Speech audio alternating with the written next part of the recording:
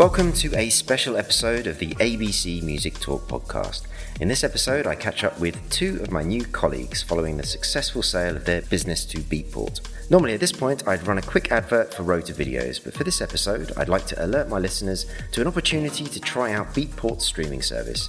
If you've ever fancied trying a hand at DJing but haven't yet invested in a catalogue of music or the kit to play a set, then Beatport has the answer.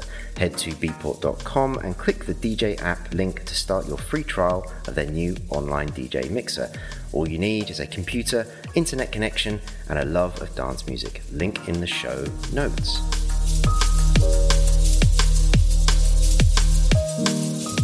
So welcome to the show, Ed Brew and Derek Clark. Thank you. Hello. Thanks for having us. So listeners, I don't know if you can hear that, but we've got a mix of accents here. So Ed, where are you from, first of all? So originally Worcester. Worcester, okay, Yes. so that's in England. And Derek? Boston, Massachusetts, or as they would say, Boston, Massachusetts. You have to accent it like that? That's how that works? Very good. Excellent. So, in my opinion, you've single-handedly revolutionized the demo submission and review process for record companies for the modern era, at a time when music creation is at an all-time high. But what is the elevator pitch for my guest? Who wants to take that one? Or do you want to do it together? I don't know how this works, really. At the same time, just like... like the creepy twins in a horror film.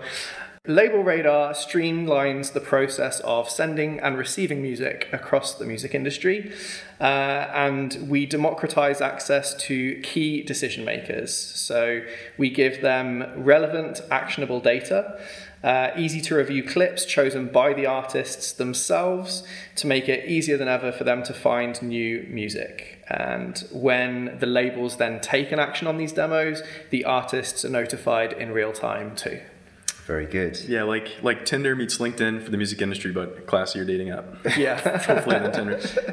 Okay, very good. And so when did you set the company up?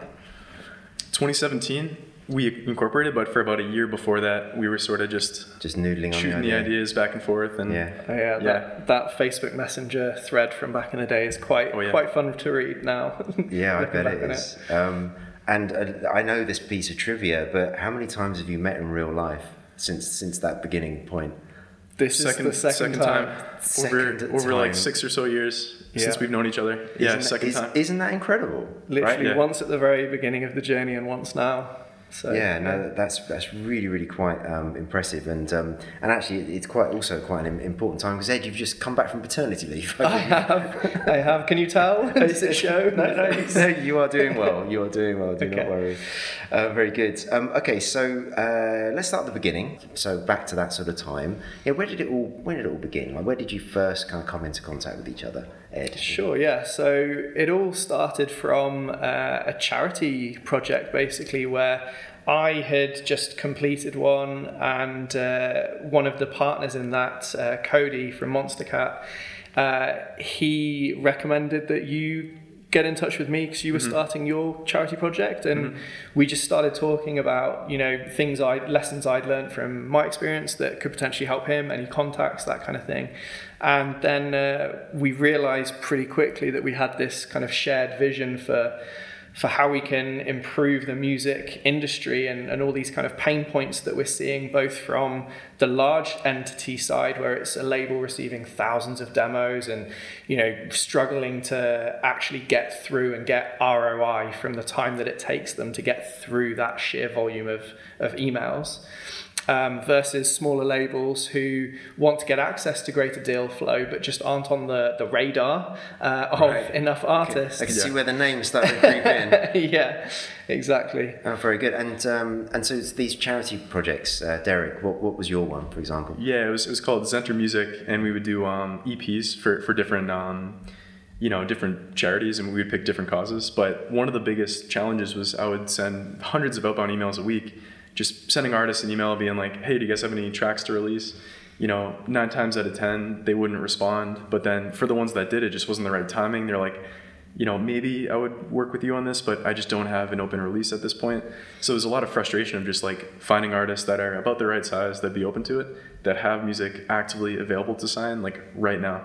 Yeah. So there's just a lot of frustration from like the smaller label side you know? Because, I mean, that was one of the things that I guess isn't immediately obvious to somebody sort of looking into Label Radar, because you think about the demo submission process as being quite an overwhelming state. Certainly for those like myself, I came out of the major label environment originally, and you know, of course, you just get sort of boxes of this stuff back in my day. There was actual CDs and other things. But the thing you've just identified there is that the smaller labels have this kind of inverse problem, right? Yeah, exactly. And there was no a good metaphor was like there was no place to just go where there was all unreleased music that isn't signed yet, that you know is fresh and recent, that's scanned for Content ID, almost like you're going to a vinyl record store and you're combing through the boxes of vinyl and just browsing for unreleased music. That just didn't exist. And you know, and what the bigger labels don't realize is they don't think they have a demo problem in terms of they're getting tons in, so it's like we don't need more. But their problem is actually that they're not dealing with it in a healthy way for their longevity of their brand, because when we look at who is sending them those demos, it's the same people who stream their new releases, who go to their shows, who buy their merch. And when those artists don't feel heard and they basically submit into this black box of a email inbox that they never hear back from, you know, they don't know, was it listened to, did I not hear back because it wasn't good enough, or just no one's actually listened to it? Do I need to try harder to get their attention? And then that can create more pain points for both artist and label. But ultimately they get disenfranchised, right? They feel like I'm here doing all this support of this brand, and then when I try and get in touch with them, I can't get anything back.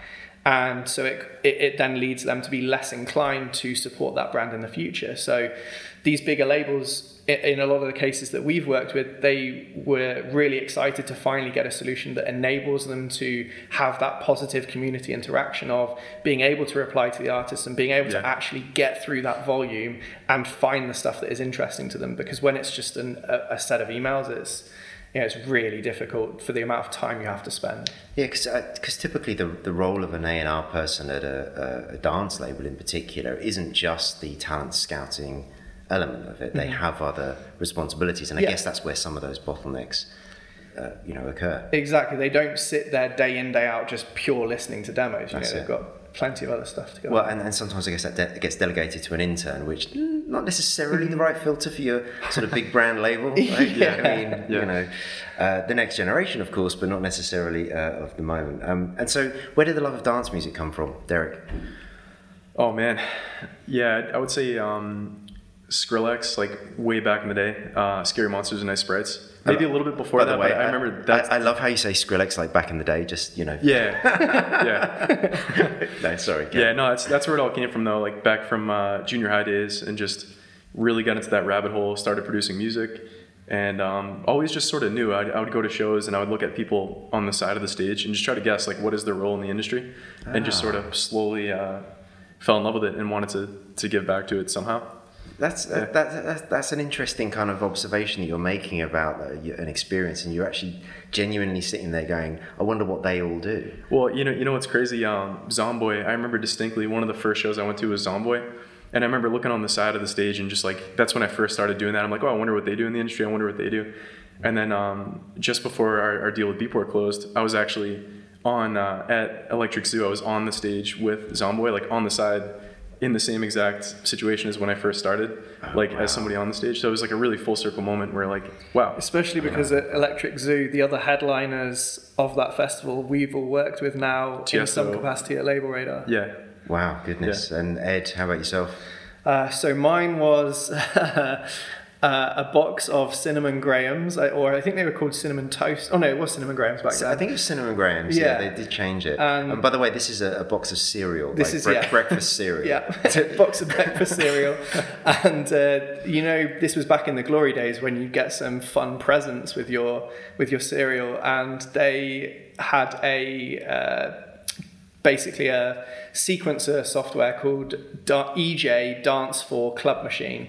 And basically I just put that in the computer to see what had come with the cereal, and got fully into creating new music out of this bank of loops that it basically comes with. And that kind of planted I've always been quite creative and enjoyed those kind of pursuits. So this really awakened something in me for music creation, and but then I wouldn't say I really properly got into music as such until, particularly dance music. I've always been quite eclectic, but the dance music stuff for me was when I was at uni first year, and I think it was 2008, and I heard Chase and Status, Eastern Jam come on the radio, and I was like, this is completely different to anything I'd heard before, and the kind of drama of that kind of music, you know, I've always liked film score stuff, and I think hearing this, you know, the rise of the dubstep era from there, not obviously the scream driven stuff, but more the, I guess, what I would hesitantly call bro step. But you know, the everything that led to that 2010 era of dubstep, where it was like the golden age,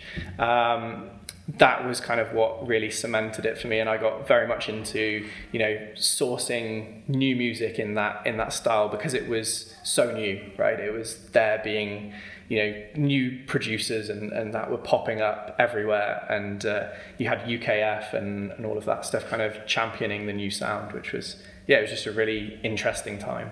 Yeah, very good. Actually, I didn't ask, what was the charity project that you were involved with to get you into this? Yeah, I was watching Comic Relief. Okay. And I, you know, was like, yeah, I actually would really like to fundraise something, but I don't want to just do a bake sale, right? So I thought, what can I do? And at that time I was producing music, and I had a network of other producers, and I thought, actually, I'd really enjoy putting together a compilation.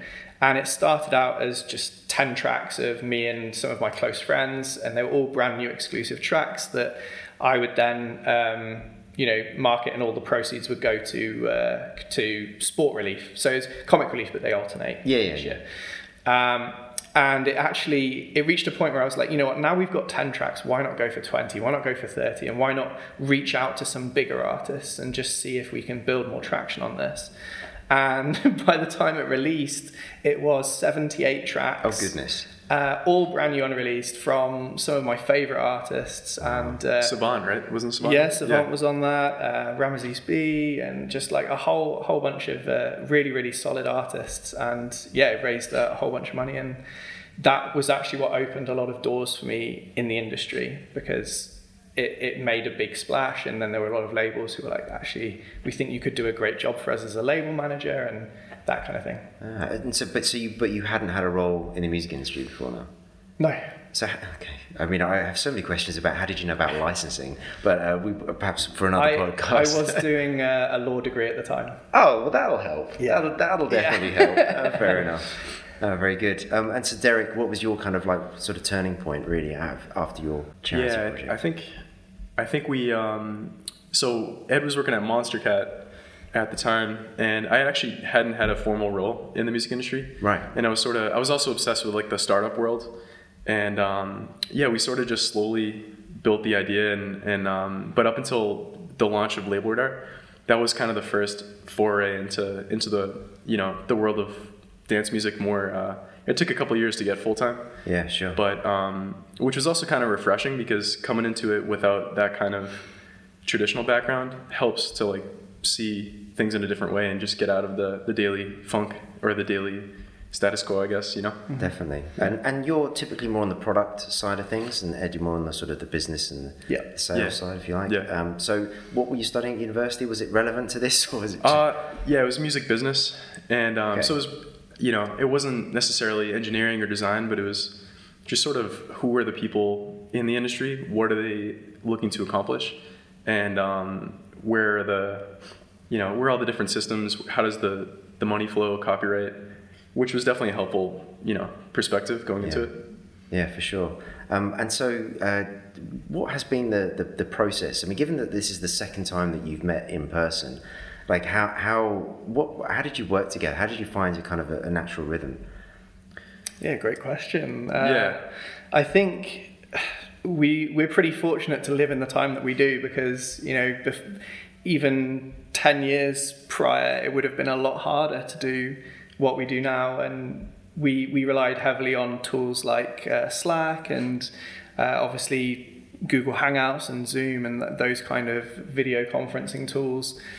Just to bridge the gap, so that, you know, you're sitting across from someone even when you're not sitting across from someone. And I mean, it was a big leap of faith from Derek actually when we first started, because it was still this, fly by night idea that, we both had complete faith in, but we needed, some injection of capital to get off the ground, and Derek committed his life savings to do that. Amazing. And then I went through and just like put everything on the line for reputation with all the relationships that I had at the time. And Sure. that just, you don't get too many shots with those kind of things. And thankfully, we both went full speed ahead with it, and it paid off. Yeah, it's definitely a happy story, you can tell. Yeah. Whereas Yeah. I'm sure there are many that haven't worked out. But neither of you are software engineers, so how did you kind of figure out that piece of it? Did you have friends? I was so I was really close with two other of our co-founders, Juan and Seba. They're brothers. One's based in Argentina, one's in Spain, and did another project with them called Book Thinkers that was another kind of fly-by-night idea, and it was a platform that connected nonfiction readers, kind of like Goodreads. But through that sort of experience as their client, we built like a really good friendship. So by the time Labelwidar was already getting energy between us, and like we were sort of thinking it through, they were super down. So we were really lucky. So two of the four co-founders are technical, and without a technical co-founder, I don't know how you'd possibly do it. Yeah, no, it's super hard. I mean, I've just had Keith from AmpSuite, one of our other sort of co-conspirators now on all of this, and he literally put an advert out for his what is now his co-founder.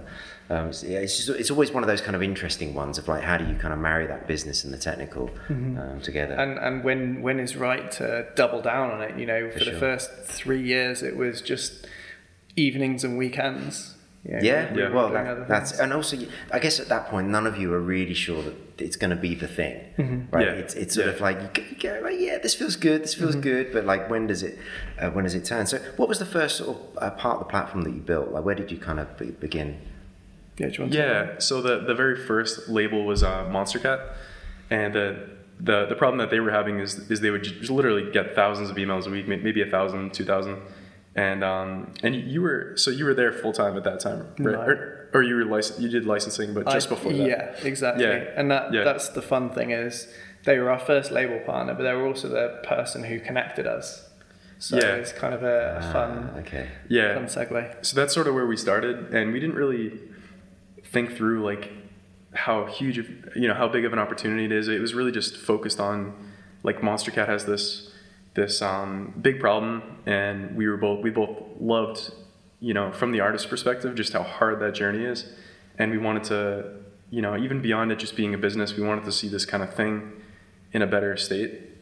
So we launched with Monstercat, and that was kind of the first part of the platform. And that thing that you launched with Monstercat, was it the complete system in a sense? No, right? It was the MVP of MVP. And right. That was the bit I struggled with at first, was like, I knew exactly what we wanted to do, and so did Derek. And then it was like, okay, now we need to just keep finessing it down to something that's realistic to deliver, because timing is so important with any product launch, right? So we knew that Monstercat were keen to get a solution in place, but we also needed to make sure we had a minimum threshold of that functionality to solve the problem, with the vision of it will also go on to do X, Y, and Z, but at day dot, what is the most essential features? And that was one of the hard parts that I think now it's hard to fully think back on, because we were so busy at the time across other things. We got there, but I couldn't tell you in too much detail what that process was, because it was just so, and they say to like try to keep a lean prototype, and we didn't really do that. We spent all of our budget and everything we built it before we did any validation or user testing, right? Which you don't really recommend usually, but thank God we had like a really good hunch about the problem that was going on that proved to be true. But there's definitely a few things we would do differently. But that's the whole point of these journeys, right? You learn on the fly, and as long as you're taking it in. For sure. And shortly after we launched it, we spent some time in their offices and really just sat with people using it, and just learned a ton after it launched. It took a little while to, because we were working other jobs and stuff like that. So we went full time a couple years after launch, but that was probably the most rewarding part for me, I think, was actually sitting in the offices of some of these labels and watching them physically actually use the product, you know. And also the response from the artist community when the label, particularly with Monstercats, because it was more of a launch, it was more of an event. So I remember on the Monstercat Reddit, they announced, and they're like, hey guys, we're now opening demo submissions through this portal. And just seeing the artist response to that, where it was like, oh, this is so good. Like, they got it straight away, because that, I mean, ultimately, if artists didn't use the platform, then it would all fall apart pretty quickly. I was going to ask about this, because I mean, it's when you talk about the development of the business and the Monstercat involvement, it sounds like you're thinking about it and developing from the label point of view. Yeah. But what you've just said there is, of course, really the key thing, because it's about the connection with that wider unknown of all these. And that's just it. We were having to balance the need for solving problems and headaches for the labels so that they would use the product and you know, come and live in our product, with the need to be respectful to artists and make sure that we're serving the artist community as well, if not equally, you know, by making sure that we're helping them with their core problems just as much as we're solving the headaches for the labels. And there is definitely a balancing act that has to be done with that. But yeah, I mean, obviously things got pretty balanced, and I'm not saying that they're in perfect balance. We're still getting there, but yeah, pretty happy with how things have turned out so far. Yeah, very good. Yeah, one of the really, like, I guess, different approaches we took was to take that moment of a rejection, right, where it's not like it's just a form where you're sending something in and getting a response. We take that moment where if you get a rejection, it's actually the beginning of this much bigger journey of all the other curators in the industry, all the other opportunities, and we take that no to like a not yet, and then we'll send it down this path of, well, here are all the other, you know, labels that might be a better fit, and we take that rejection moment that could be, you know, isolating and really demoralizing, and channel that into just like, well, you're more on your journey. It's just maybe not right now, but why don't, you know, have you thought about this? Because typically it's like you get the rejection, it's like game over, end of journey, right? Like that's the end of that track's story. But with the way that we've approached it, is it doesn't have to be, right? There are so many other pathways, and in that moment you don't feel like they're there, but we wanted to make sure that we kind of tilted that moment so you could see them and access them and just really easily accelerate from that negative into a potential positive. One of the things that I particularly like about the platform, because we talked about artists and labels and the connection that you've made there, but there's a sort of a third point to what I'm now going to call a triangle, which is the fans. Can you tell me a little bit about how you developed the product to address that? For sure, yeah. So for fans of the music industry, they're a segment that has been largely overlooked, I would say, historically. Like, they don't get the recognition that they deserve in terms of the actual, you know, input that they put into a success of a record, or, you know, all of that role that they play on a daily basis, whether it's engaging with a post or adding tracks to playlists. And a lot of them are extremely passionate, but they don't have, well, there wasn't really a system in place that rewarded everything that they do on a daily basis. And so what we wanted to do was give them a platform to be recognized for what they're already doing. So what we've done is we've created a unique opportunity for them where they can go through the music submissions on Label Radar. They can only hear the 20-second clip. They can't see who the artist is. But so it basically is just purely down to the music, right? And it's their initial reaction as music fans to that music. And it's basically Tinder, right? They can swipe right if they like it, swipe left if they don't. And that engagement can then, first of all, form really valuable data for the rest of the platform, for like labels and seeing what's already proving popular with the fan audience. But from an artist perspective, it can give their track an extra bump where a label can then filter by most popular and can see, oh, okay, this track has received a higher ratio of right swipes recently. And so the fans are helping curate, in a way, up to the labels. And if I, as a fan, have swiped right on a track that then goes on to be signed and released by a label, that's a huge emotional connection that I have to that track, because I've been part of its journey, not from when I hear it on a streaming playlist, but from its actual, like, hey, would you like to sign this moment? And that's really powerful. And I think being able to surface that is really important, but also we give them points and recognition, and we give them, ultimately it's kind of bragging rights, but formalized, right? So rather than being like, I heard it first, you literally can say, I was the 5th person in the world to give that track a stamp of approval, and now it's on, 2 million streams, and loads of people love it. It's those kind of journeys that I think just wouldn't be possible before, and now are really compelling, both for a fan, for an artist, and for a label. Yeah, absolutely. It's by far one of the most exciting parts of the platform for me, at least. I've just never seen it done before. Cool. Yeah, very good. Yeah, and a lot of times it's the super fan, because it's a pretty active experience. Right. So you're not going to get somebody just kind of going for a run or something. It's somebody that wants to scout music that isn't on DSPs yet.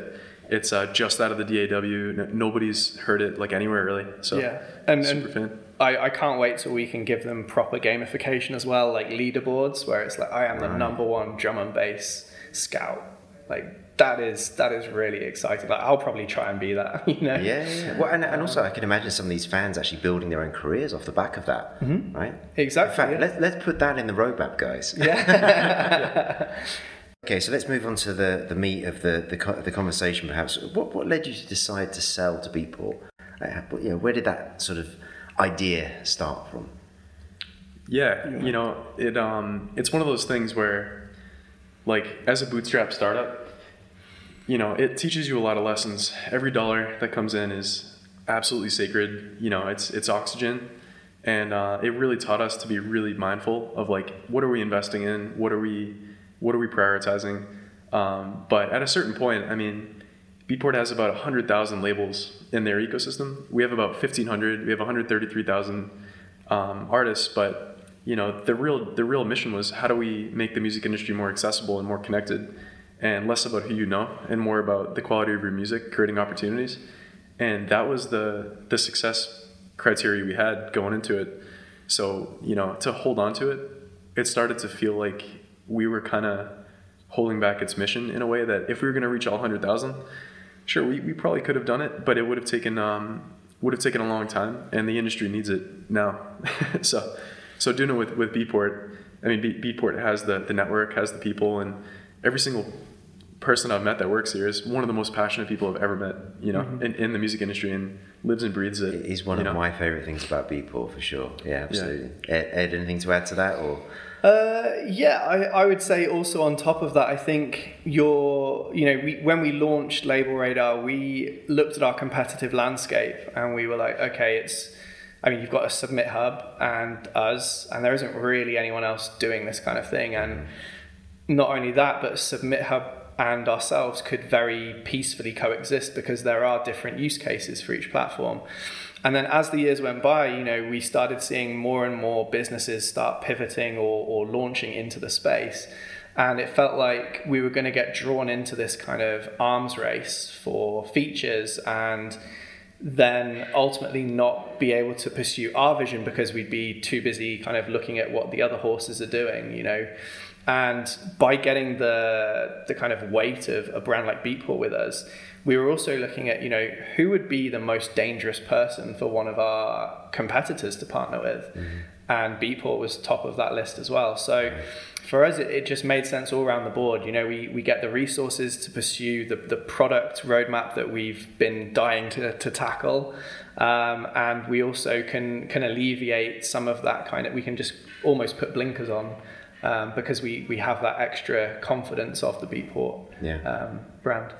And I'm guessing neither of you have been through an exit before, or have you? I've been through crash and burns. Crash and burns. Not an exit, though. No, fair enough. So is there anything that you think you would have done differently if you were to find yourselves in that situation again in the future? Certainly, like we've already kind of touched on, like in terms of how you validate a product and how you build an MVP and that kind of thing. And I think early doors, there are a few things that we would do differently in terms of when to make the jump and how we have that conversation as well. But nothing that I would be in a rush to get a time machine for, Yeah. Okay, well that's good to hear, Derek. Yeah. No, I think not too much more to add, except for some of the features we built, like it's a skill we had to learn to learn what to say yes to, what to say no to. And it's something we're like way better at. And it would have been great to have been like better at that earlier just to save time. But it comes with it, you know, it just takes time to learn how to do it, I guess, how to make better decisions. Very good. And so now you're part of a larger organization. What are the things that you sort of found that are most strikingly different from how you have been working for the last 5 or so years? I think it's nice to be able to tap into fully fleshed out skill sets outside of what we're used to, right? Like Derek and I have both come into this journey from relatively similar career paths. So in terms of like not having ever really worked at a massive company and just really been doing kind of, I guess, hustle, right? And so it's really nice to, rather than having to rely on the pure skill sets that we each have or are building, to be able to be like, okay, we need to focus on a marketing task. Do we try and plug that ourselves, or can we actually go to someone dedicated who is a leader in the space? And that to me is one of the really cool things, is we not only get the product resources and the connections and the network effect of Beatport, but we also get the talent effect of Beatport, which is something we haven't really had a chance to tap into before.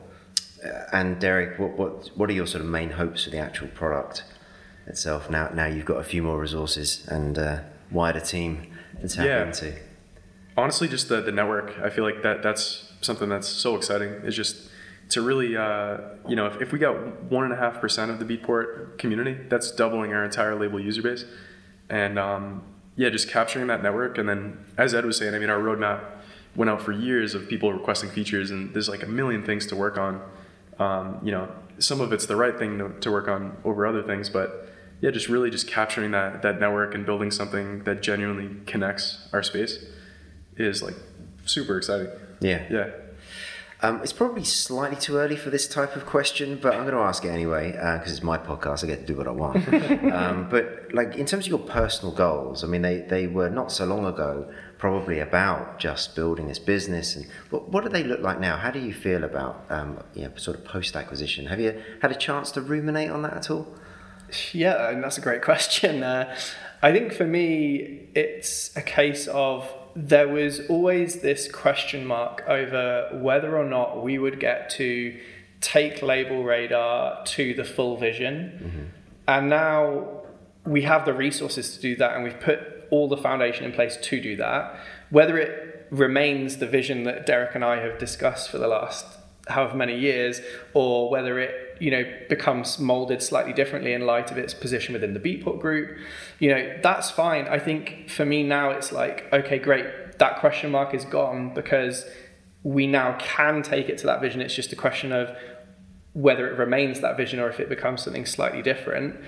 And for me personally, I would say just really excited to be able to now integrate with the other awesome facets of the Beatport group and like be able to take steps in, for example, the NFT side of things with Synthheads and all of these different areas where it's not just a silo anymore. It's, professionally there's all kinds of different paths that can now be tied into. Yeah, no, that makes a lot of sense. Derek?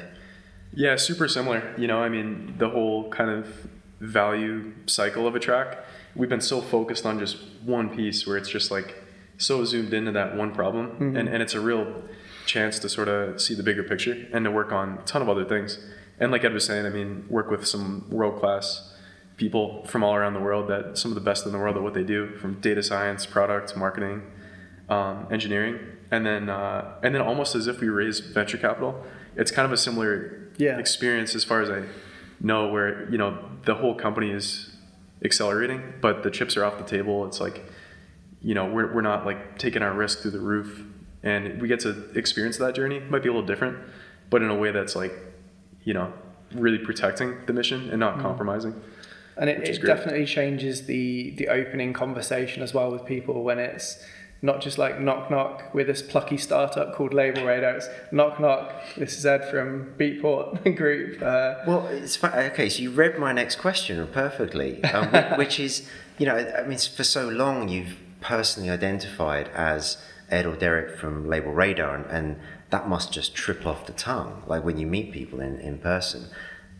When does that switch to, hi, I'm Derek Ed from Beatport? I feel like it depends who you're talking to some extent. Like for pre-existing relationships, a lot of it will still revert to Label Radar because that's how they know us, right? Sure. But I think when we're talking about going after some of the titans of industry and we need that extra weight, or when it is just a net new conversation, opening with, I'm Ed from the Beatport Group just helps frame the conversation slightly better, because you just have that instant comfort of, I know that brand, and this person, it sounds a bit cynical, but this person is potentially worth my time. It's that initial spark point that is a lot harder to convey when you're giving them a brand name that they've, hopefully heard of, but potentially never heard of. Not always, I found. Yeah, no, not always, but yeah, no, good answer. Derek? No, I think you nailed it. Yeah, like new conversations, but then old conversations. I mean, it's such a good relationship that I guess it only helps, but yeah, it definitely helps going forward. I think with the new people coming into the world. Amazingly, we've got through all the questions and come up on time nicely. So thank you very much for coming on the show. Really appreciate it. Thank you for having us. Yeah, thank you. To my listeners, thank you for listening. As ever, I welcome all feedback, comments, and suggestions for future shows. My Twitter and Instagram handle is @AlexBranson, or head to the website where you'll find a contacts page. Also, a shout out to the incredible audio assassins who provided the music branding for the show. And if you like the show, please leave a 5-star review on Apple Podcasts or wherever you get your podcasts.